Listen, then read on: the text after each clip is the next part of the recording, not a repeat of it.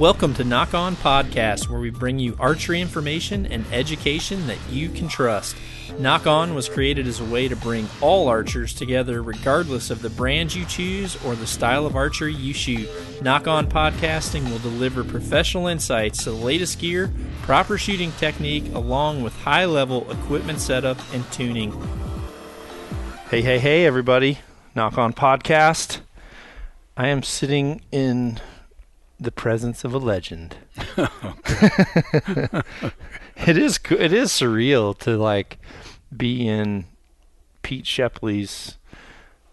Is this your man cave? This is my cave. That's what Laura calls it. Yeah, it's definitely a cave. 2 or 3 caves in the house here, though. So it changes every time, but this time we're loaded with revolvers. Black powder. Are these aren't all? Are they all black powder? Every one. Oh my goodness, they are. This is a legit collection of black powder revolvers. But I had a dealer way back in time that owed me from Wisconsin, owed me $40,000 or some $1,000. I forgot what it was.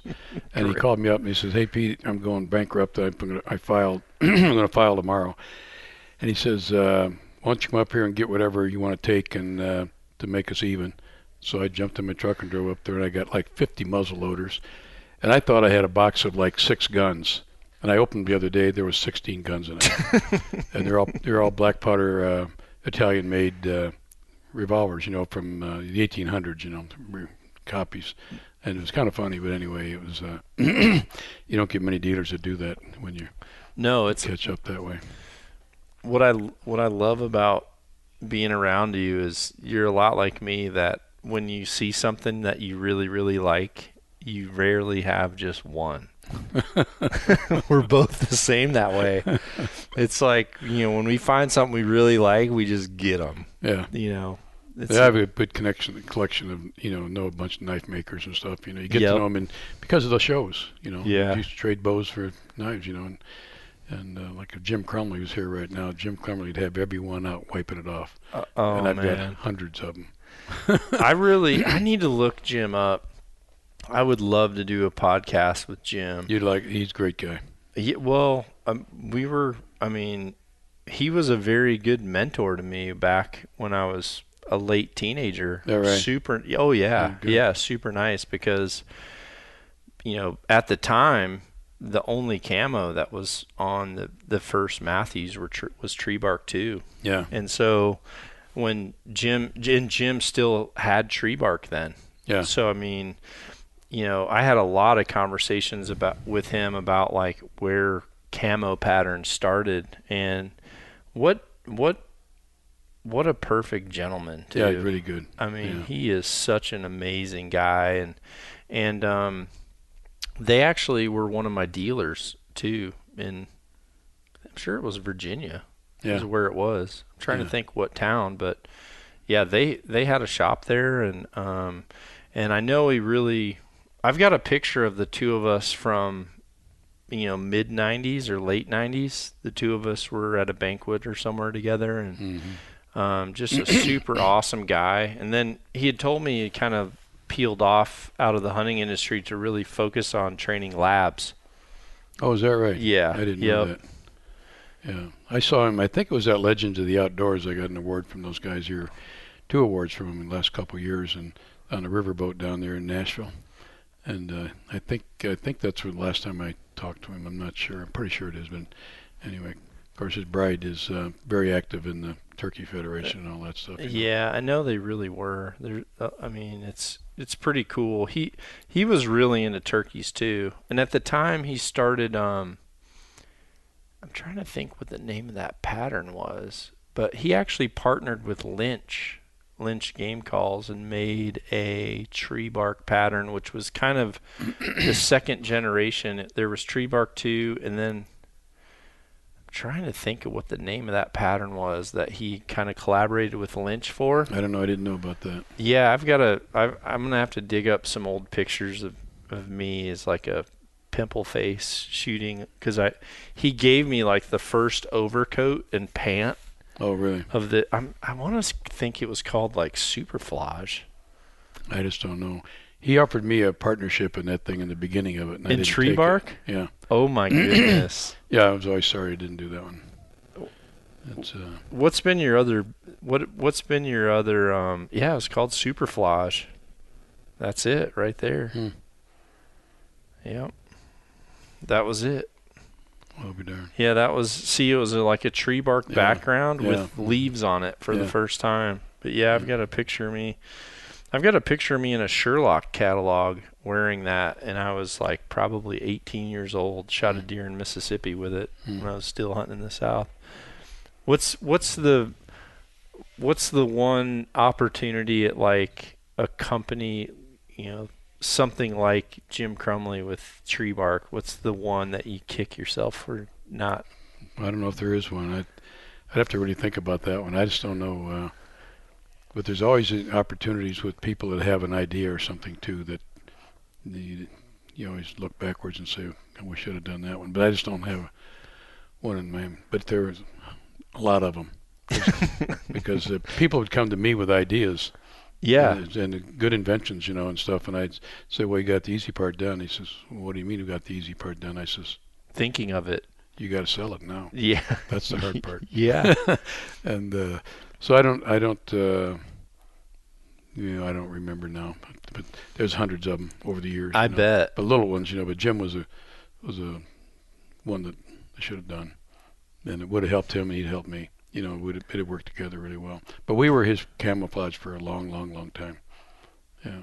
When I'm trying to think when that tree bark we came did it out. when he started, real close to when he started. Was that 80s, mid 80s? I don't know. Been in 50 years now, so I don't know. Too far back. Too far. Yeah. So. Does one bow stand out to you to being the best bow you ever shot? Like as a personal shooter, is there one bow that when you think back, you think to yourself, I could do no wrong with that bow, or less wrong?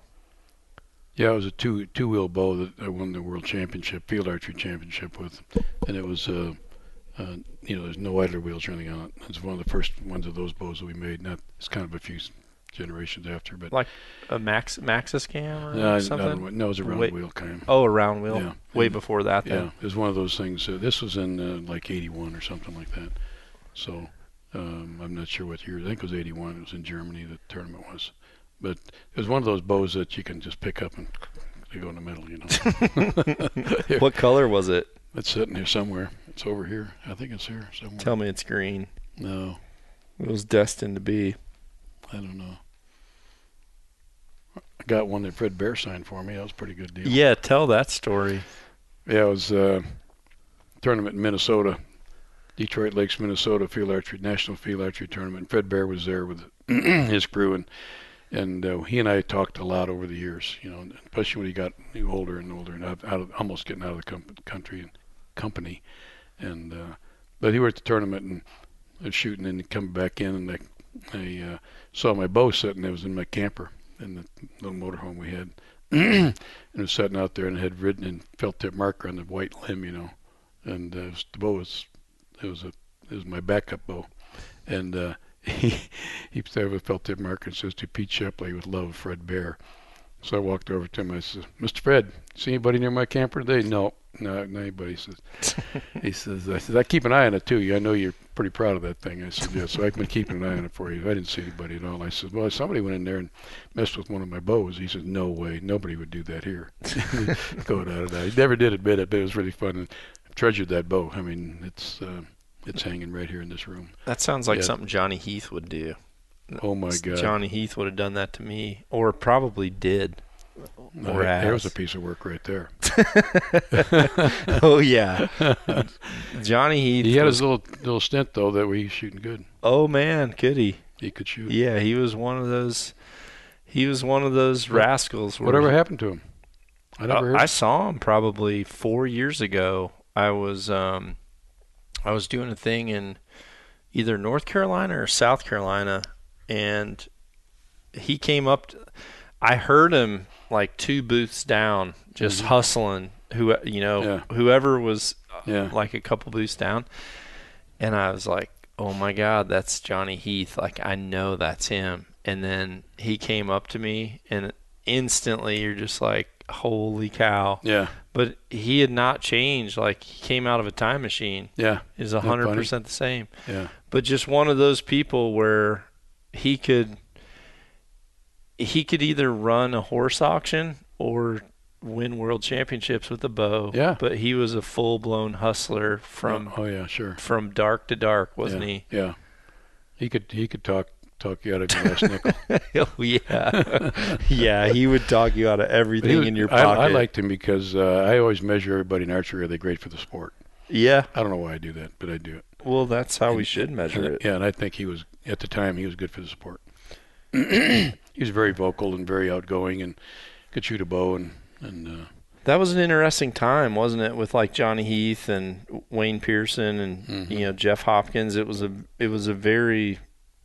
probably a very important time for the sport because, well, Randy Chappell, Larry Weir, like that was a very cool time to be part of professional archery. Yeah. Because for me, I wasn't a pro yet, so I was in the open classes looking at these pros as if they were figures, to where Wayne Pearson had them, coming in their trucks that were all decked out, and PSE had their freaking team, and High Country had their team with the bus, and these people came in like it was like watching a WrestleMania. Yeah. Wasn't it? It was like these characters that came in and came to these big events, and it was so surreal at the time. I was involved in designing that whole ASA thing. In fact, I laid it out for Wayne on the kitchen table in hunting camps for really 2 or 3 months. We were doing a lot of shows we were the key people in the shows, and it's all started there. And we do it in Georgia and all the different places down in the southeast. Sometimes we'd be quail hunting, sometimes we're deer hunting, sometimes we're hog hunting, and things like that. And so he kept talking about he wanted to be in the tournament business and that. So I laid out what I thought he should do, but I didn't want it to be for the pros. I wanted it to be for everybody, but I didn't want it to be keying just for the pros. I wanted the average guy to come to this thing and spend his money and have a good time, Yep. And it worked out pretty good, but had couple of good sponsors like Pennzoil since the beginning of it and stuff like that. But it all got screwed up, and I didn't have any ownership or anything. I didn't want any part of it. But I laid it all out for him how to do it, and I wanted to keep it more amateurish, and he didn't. He wanted to be so-called pro, and then I don't know if did Terrell get it right from him afterwards, but I don't know if he went bankrupt or not with it. I wasn't paying too much attention. I mean, it's hard for me because afterwards it failed. I mean, I don't go to him anymore. For me, I was there in a phase where I saw it, where it was so fun. It was so great. It was so fun. I thought we did a great job putting it together. Any good sponsors? And I just got to the point where I really started to get burned out. After, I mean, it was probably a decade in when I finally just thought, like, I just need to do something else, and that's when I went into like field archery and and U.S. target archery. I was burned out on the same location every time. Yeah. Staying at the exact same hotel. Right. There was some times where I stepped to a stake and I remembered what I shot that target for the year before that and the year before that. Yeah.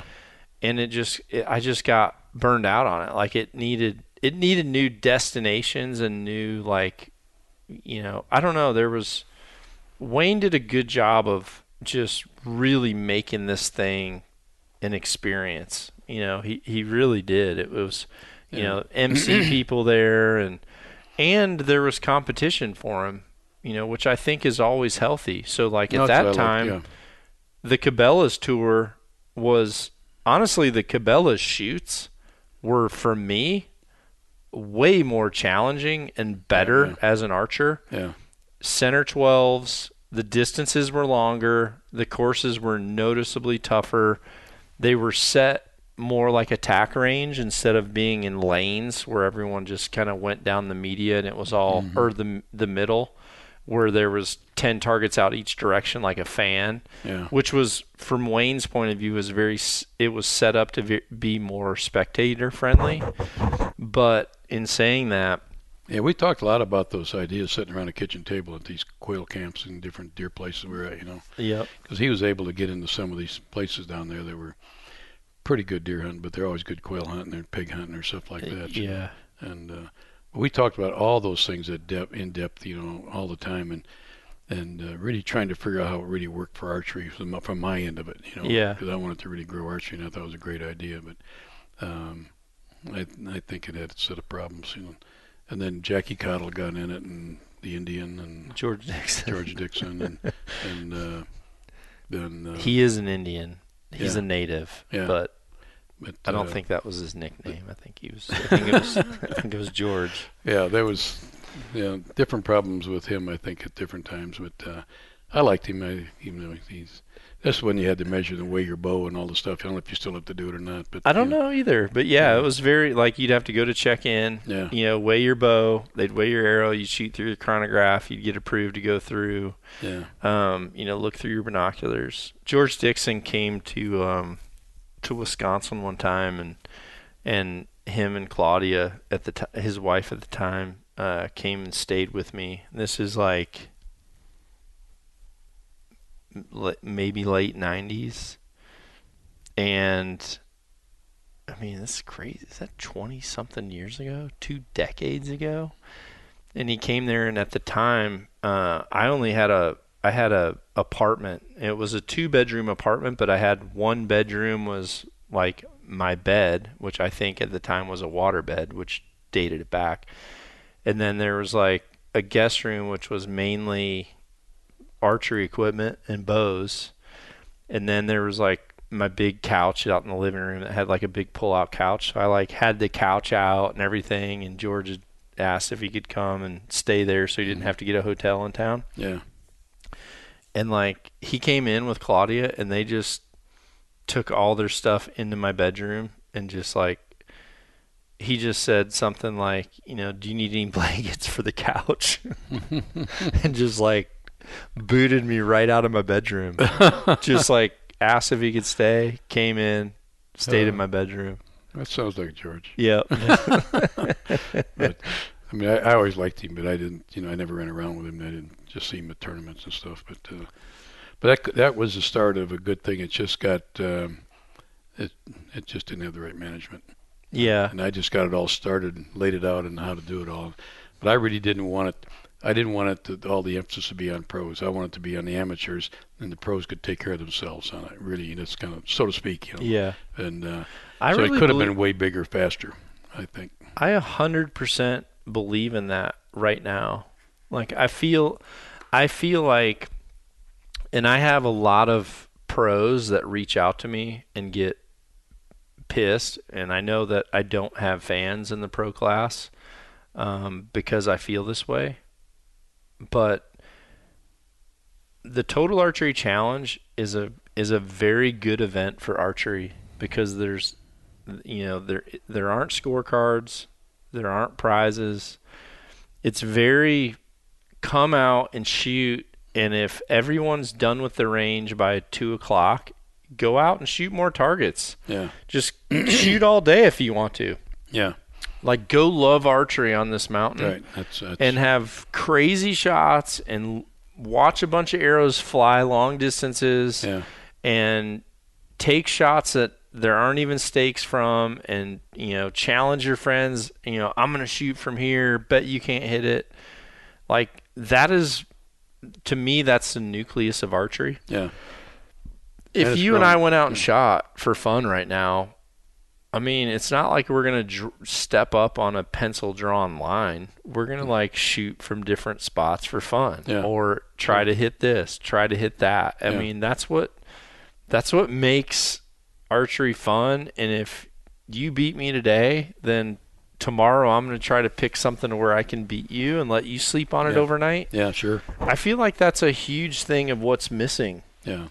Well, it creates a camaraderie. It really does, I think. And I think it's a great way to go, and I think that Total Archery Challenge is just really good. Yeah, you need to get out. You need to go to Yeah. you need to go to one where you just go up on the mountain and shoot it, and you're just going to say that was just people loving archery Yeah. for 3 days, Yeah. you know. And and um and I've said from the beginning why the Total Archery Challenge isn't Easton's Total Archery Challenge. It's beyond me, because the amount of shrapnel you see on a total archery range is Crazy. ridiculous. Crazy good. Like Yeah. pickup trucks full of Yeah. smashed arrows, like dropped at the end of the ranges, just like, here's proof of like how many times I missed a target, Yeah. and no one complaining about it. Yeah. Everybody trying to find more arrows. Right. Isn't that nuts? That's just- what made me love yeah. archery from the get-go. Yeah. Was like, I remember shooting bales of hay at 20 yards, and that was a big deal. And then a paper plate came out, and you're trying to do that. Keep in mind, like, fingers, no sights. Then Sure. sights come out, and then releases come out, and then after that, it seems like so much of that, it got too serious. And maybe it was just the realm I was in, but it kind of got too serious. And now I feel like there's this really cool crossover of people really wanting to be really good, people wanting to be good at it and loving the challenge of it, and willing to pay to go to a shoot, stay at the shoot for 3 days, stay at the mountain, hang out in some vendor booths, take their family, do a 3-mile free, like, I was there at times where if an IBO course took 4 hours to shoot it, people were filing complaints. Yeah. People were pissed at Ken Watkins because the course was too long. Yeah. Or there was a target over 50 yards. We know it was 52. We stepped it off, and they'd file a complaint. Here it's like, hey, what's the max distance? We have no idea. If it's or hey, that shot, there's no way you can't hit that target without shooting the tree in front of it, and they'd just be like, well, was it fun? Yeah. It's just such a better thing. It's funner. Well, not everybody's in a competitive environment, for each other. They're in it for themselves, to compete against themselves. That's the best way to go. Then I think it's for getting people started. All the other higher archery stuff's got its place. Yeah. But for getting people started and play the game, as somebody in the business wanting to sell bows, that's what I want. I think NFA, ASA, they still have their place as places to work your way through the progression of to be a professional archer in regards to winning money shooting archery. Yeah. But I think if you want to just enjoy archery, then there's other avenues, because I was burned out. Like I did not go to shoots. I did not compete. I didn't go to the total archery challenge until 3 years ago. So there was probably a 7-year gap where I just shot like that at home. Yeah. Because I wasn't going to go burn 3 days to shoot for a scorecard. Yeah. Like I wasn't going to do it weekend after weekend. Yeah. There was a time when I did, but it wasn't when I had a family and a son in sports and a business that I had to manage and other, adult responsibilities. It's a very singular thing. Well, if you're not going to go to all the total archery challenges, they're too far away. Yeah, You can go to the couple of them that are close. Yep. That's about it. Yeah. So I don't know if they're going to have. Anybody having one in Arizona? I don't know if they're going to have one down there or not.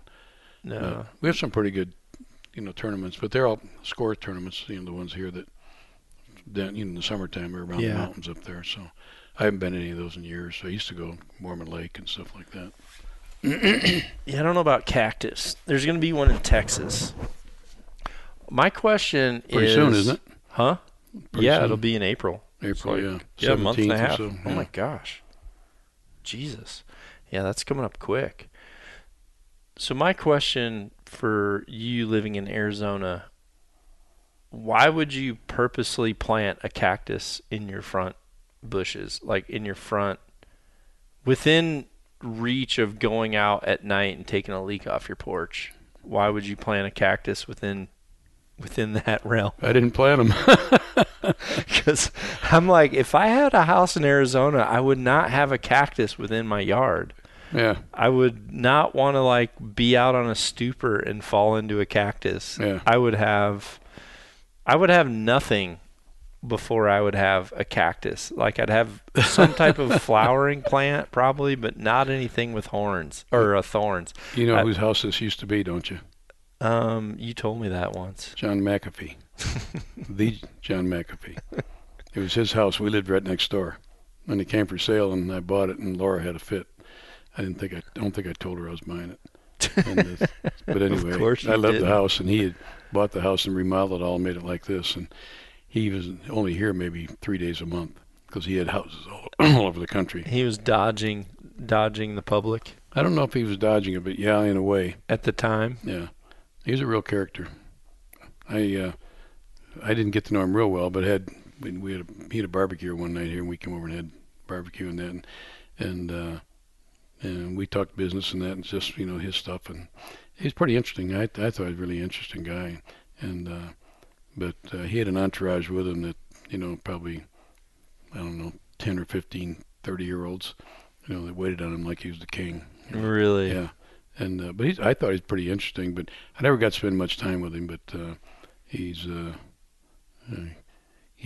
had a house in Hawaii on Molokai that he had built, and then the tax people from California were after him, and Hawaii decided to get after him on taxes, and so he walked away from that house and sold it. And he called me up and said, "Why don't you buy it?" So I never did go to look at it, but I saw the pictures of it. It was like, wow, it was nice. So why don't you buy it? Yeah, I talked to the guy that was building it, and the gal that was selling it, and they were related somehow, and talked to him how much money he had in it, and blah blah blah, and all this stuff. And it was a really nice place.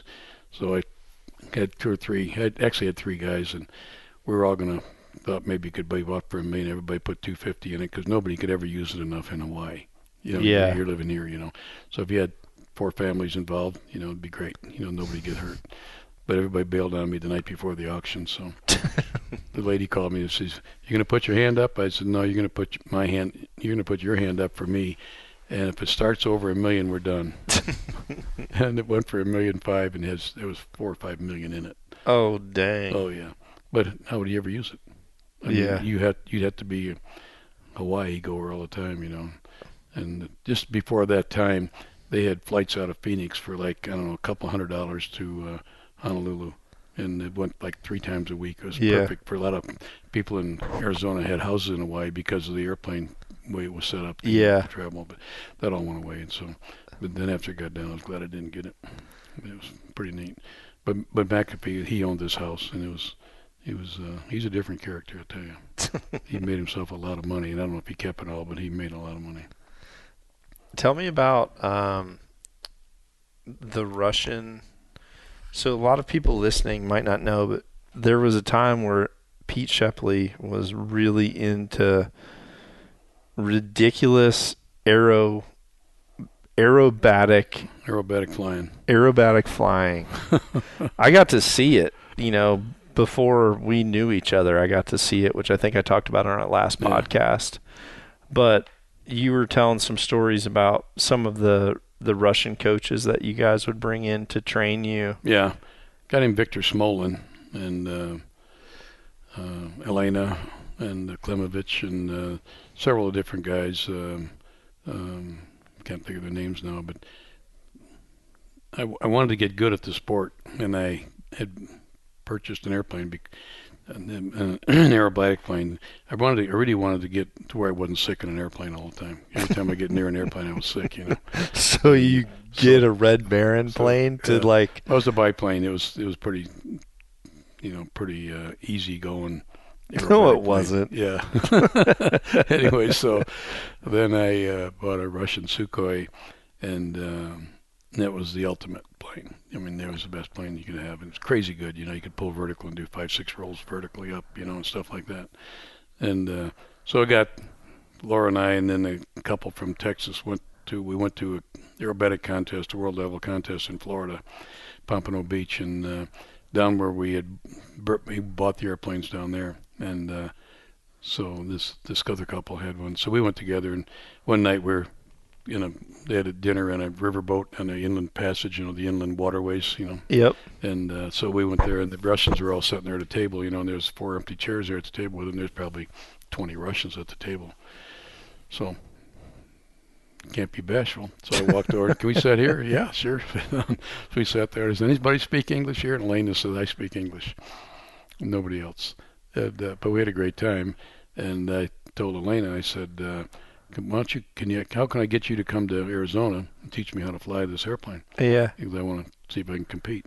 And she said, well, why don't you get the coach of the team to come? I said, does he speak English? Victor Smolin. She says, no, but that won't be a problem. I said, really? No, it won't be a problem. Okay, so 2 weeks later, he calls, in the my phone, and he says, airport, 11 o'clock or something like that. Click. That must mean I'm supposed to pick him up at 11, so I picked him up. And cyanide pill, yeah, 11 o'clock. Just went from there, and, he came up here and took all the panels off the airplane, looked at it all, made sure it was safe, and blah, blah, blah. And he says, you will show me skill. I said, you going with me? No. I'm going to stand right out here. Right out here. So I went up. Smart coach. Flying around, and he fans, and he said, okay. What do you think? He says, I don't know. It's kind of in a nice way. Yeah. But he had to get his English book out to even say 3 words to me, Yep. But he got to be a great friend, and I had him over here probably 6 times a year at least, maybe more, sometimes 10, 12, for probably 15 years, 10, 15 years. How did he coach? Would he tell you what to do even though he's watching from the ground? No, I had a 2-seater airplane too. I bought a single seat. The first one I bought was a 2-seat, and he'd sit in the front seat and I'd sit in the back seat. I was pilot in command, but he could fly it from the front seat. He can fly it either way, front seat or back seat. So he watched you to make sure you weren't going to just kill him right out of the gate. Oh yeah, no, he would just take it from me if I scared him. Okay. Yeah, he just take it. I mean, he wiggles the stick, he's got it. Okay, Yeah, so he has seniority if he chooses to. Oh yeah, much. sure. Mm-hmm. Okay. They lay out all the rules. They're very strict rules. It's kind of like, you remember in the Top Gun show, they said the Florida Days 2000. Yeah. Go blow it. They mean it. Okay. Yeah, and they mean it. These aerobatic guys too. We're going to fly at 2,000 feet or 1,500 feet today, whatever. So you have a lot of room. If you screw up, you got a lot of room to clear it. Just fly away. Mm-hmm. And so they were the same way. They had really hard, fast rules that you followed or you'd have a talk. And if you didn't play the game the way they wanted it and you weren't learning, they wouldn't coach you. And did he like vodka? No, yeah, they like wine. Almost all the aerobatic team drank wine. Really? What kind? Reds? I don't whites? remember. Yeah, I don't remember. But we always had wine for them here. So maybe I need to get into planes and Russians. Yeah, they were wonderful people. And these guys could really fly. I mean, really fly. Incredible. And they're the best guys in the world. And there's a few people that could beat them once in a while, but most of the time the Russians will. Mikhail Marmostov, he was a super pilot. And he'd be here a lot, a very quiet guy. And he'd work with you. Sometimes I'd have Victor bring Elena and maybe 2 or 3 other team members, because they're all great coaches, all of them. So sometimes I'd get 6 guys to come down here, bring the repair planes down to the airport over there, and at Marana, and so we'd have enough coaches to coach all these people. See, so one coach can really handle about 2 or 3 guys, and that's about it. About it, yeah. So it really worked out fun, because these guys charge you $100 a day in an airplane ticket, and you had to feed them while they're here and house them, and so that was like free.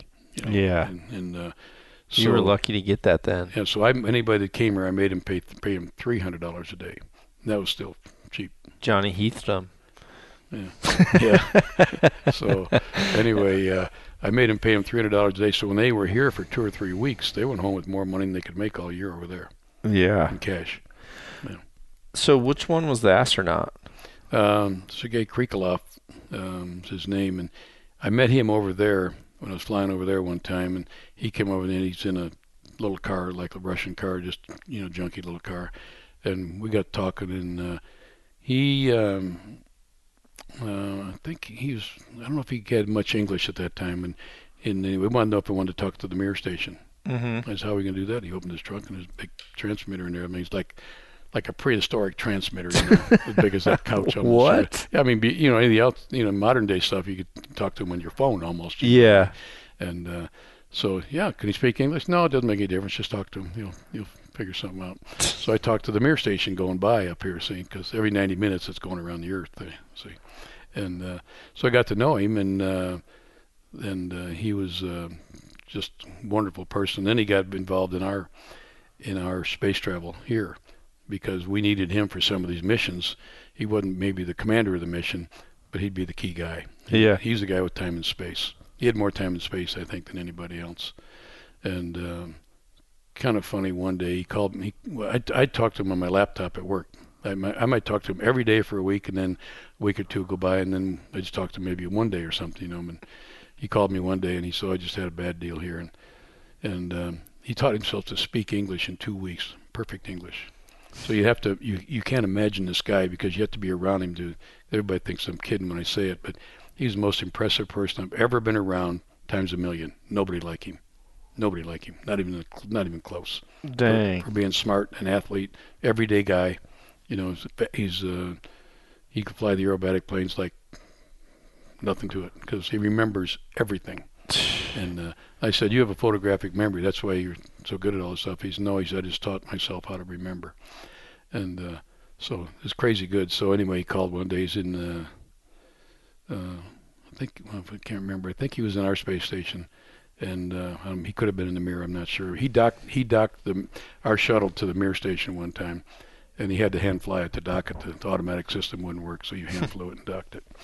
Anyway, so I got to talk to him when he's in space. Yeah. And wherever I wanted to, because he's not going anywhere, So I could call him, and he's pretty close to a microphone, And, so we talked a lot. And called me one day. He says, the Soviet Union fell, and this was, I've forgotten, when was it, in the 90s or something? I can't remember. Anyway, he said, I got a kind of a problem. I says, yeah, I know, and I can probably tell you what it is. The team can't go to the World Championship. He said, no, can't. And he says, the Russians don't have any money. The Soviet Union's gone, so now it's Russia. And pretty much broke. And he says, you think you can figure out a way to help him? And I said, I don't know. Why don't you give me a couple of days? And so I called, I think, 6 guys that I knew in the West that had Russian airplanes. Yeah. And I called them up, and I said, I need your plane for a month and $10,000. They said, for what? I said, the Russians are going to practice here, and then they're going to take your plane and go to Florida, and then bring it back here, and hopefully they win everything. Of course, I'm betting against our team here, Yeah. But anyway, so they were here for building friends. There's 23 of them came, and Laura says I still owe her for that one, because we were living in the small house over there, and we had people everywhere. And farmed a couple of them out there. Where I'm staying, or right here? No, over there. We didn't have this place at that time. 23 Russians in that. 23 Russians between the house we had and then in the barn. And then using your runway to get off. We would bring the planes home here most of the time, but most of the planes we had that I borrowed from people, we kept them in a hangar over there at the airport at Marana. Okay. So. And that's where we flew. That's where the aerobatic box is. Aerobatic box is things marked on the ground that you fly, and I've forgotten how square it is. It's half a mile square, And it's all marked on the ground, so you have to fly your routines inside this box, and people watch you and score you. Oh, really? Yeah. Okay. So the Russians were all there. I didn't fly hardly any of that time for that month, because I was busy taking care of everything, making sure airplanes were running and getting parts. And when you fly those things, you wear them out. You break exhaust and stuff. It's crazy stuff. But yeah, because you're pretty much pedal to the metal. You're pushing the limits on every aspect of that thing much, every day. But they're made really super strong. They're old model radial motors and stuff, which are really good, and they don't compare with the modern engines, but you can get 400 horsepower out of them, which is really good. And the Russian airplanes was heavy compared to their airplanes, but the stuff that it would do that other airplanes really couldn't do very well. But all that's equalized now, but they don't make them anymore. I love your saying that you told me about the acrobatic planes. What the saying is? Oh, for the weight. Remember? I You don't told me if you can throw it up in the air. know. Oh, yeah, if you take a part off, throw it up in the air, and if it comes back down, it's too heavy. I love that. Yeah. Today when spoiler alert, today when we were in the engineering lab working on the future, that what you told me about that was in my head. Yeah. Like this. What is you trying to make it the ultimate lightweight bow? That's what Don't that's give about. too much away. Yeah.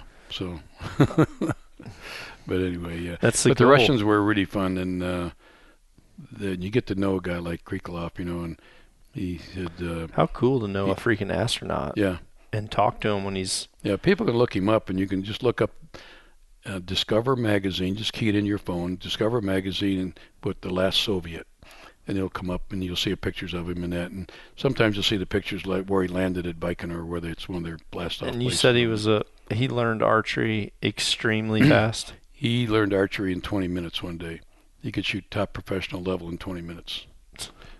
Yeah, and our Russian so coach, awesome. Our Russian coach coached him, and I brought him in there because it was raining and blowing one day when he was here. We had him here for a week one time, and I brought him into the. We were at the airport, and I called up and I said, "I'm looking at people. I said, make me 3 bows, a lady's bow and a guy's bow, and about 28 inches or whatever they were, just guessing, and have them ready for us so we can shoot." And so I called Alexander, told him we were coming, and I thought we can talk to Alec. I said, I want to introduce you, Alexander, to everybody, and he introduced him to Krikalev. And I says, you know who he is? He says, everybody from Russia knows who he is. Anyway, so How close are they in age? I don't know. No, Alexander was older. Krikalev now is probably 55 now, probably. Or something. Oh, that's still pretty cool. Yeah. That's so still. Anyway, he 20 minutes of coaching, he could shoot. Vegas face, and he'd shoot them all like that. But see, he remembers everything you tell him, and he's a tremendous athlete. Playing tennis or anything like that, he's a really good athlete. And a super student, just everything is just purely protocol. Yeah. Like teach me the protocol. Yeah, yeah. I just love that. He's a real high energy learner. You know what I mean? And he knows everybody's space program. You can talk to him about that.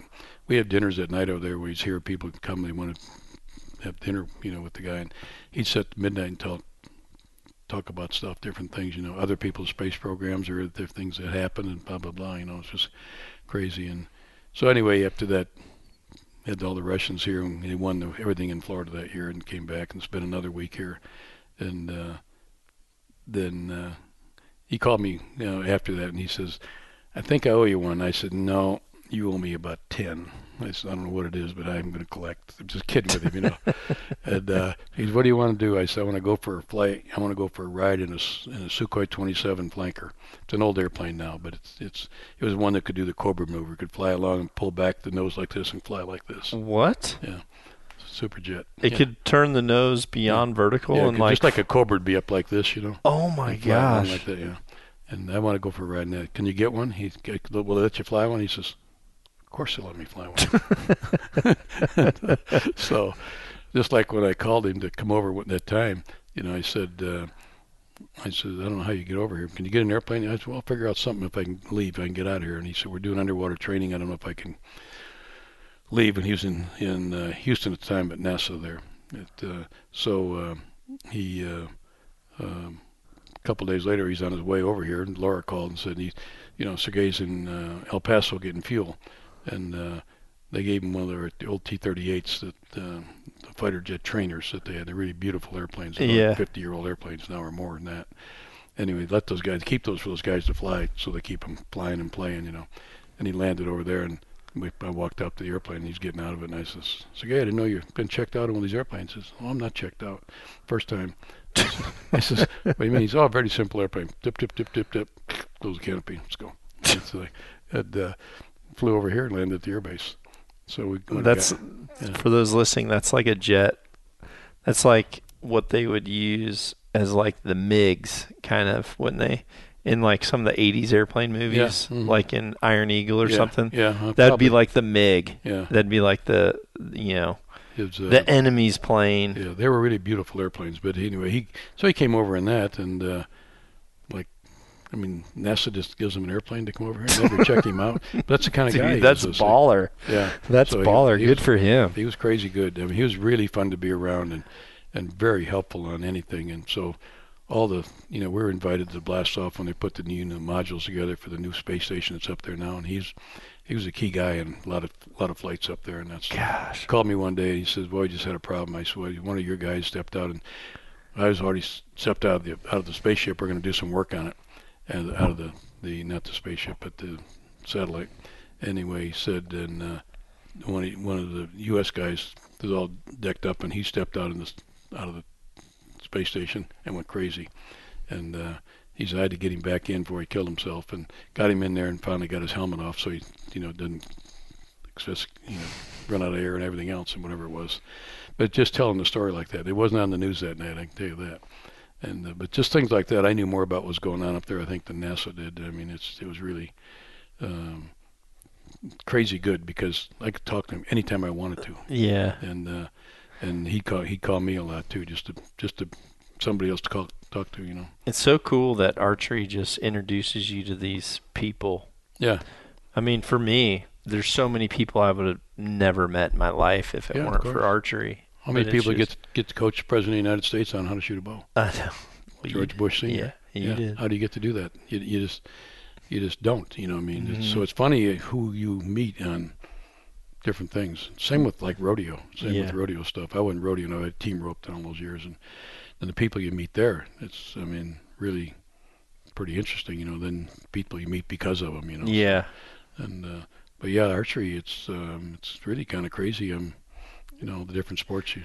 Yeah, you there's meet. so many that get brought together. Well, we are Traegering tonight, and we've got to shut this down. That tri-tip is ready. Okay, let's go after. We've got 9 New York strips that are going to go on. I don't know if I could lift one of those. We eat so good. Yeah. I've got a Traeger here at Pete's, so whenever that happens, it was funny because when we checked in to say that we were coming in town, Laura was going to be gone, and then she's like, "Wait, what's happening?" And then she's been here every day now. Yeah, she's a pretty good trooper about that stuff. Yeah, Yeah. she's been working hard. For certain. All right, everybody. All right. Well, Pete Shepley, thank you so much, sir. I Well, love hearing the stories. Great fun. I like it. All right, Do it knock on, again. everybody. All right. Be sure to visit knockonarchery.com to see our entire line of trendy knock-on lifestyle clothing. knockonarchery.com.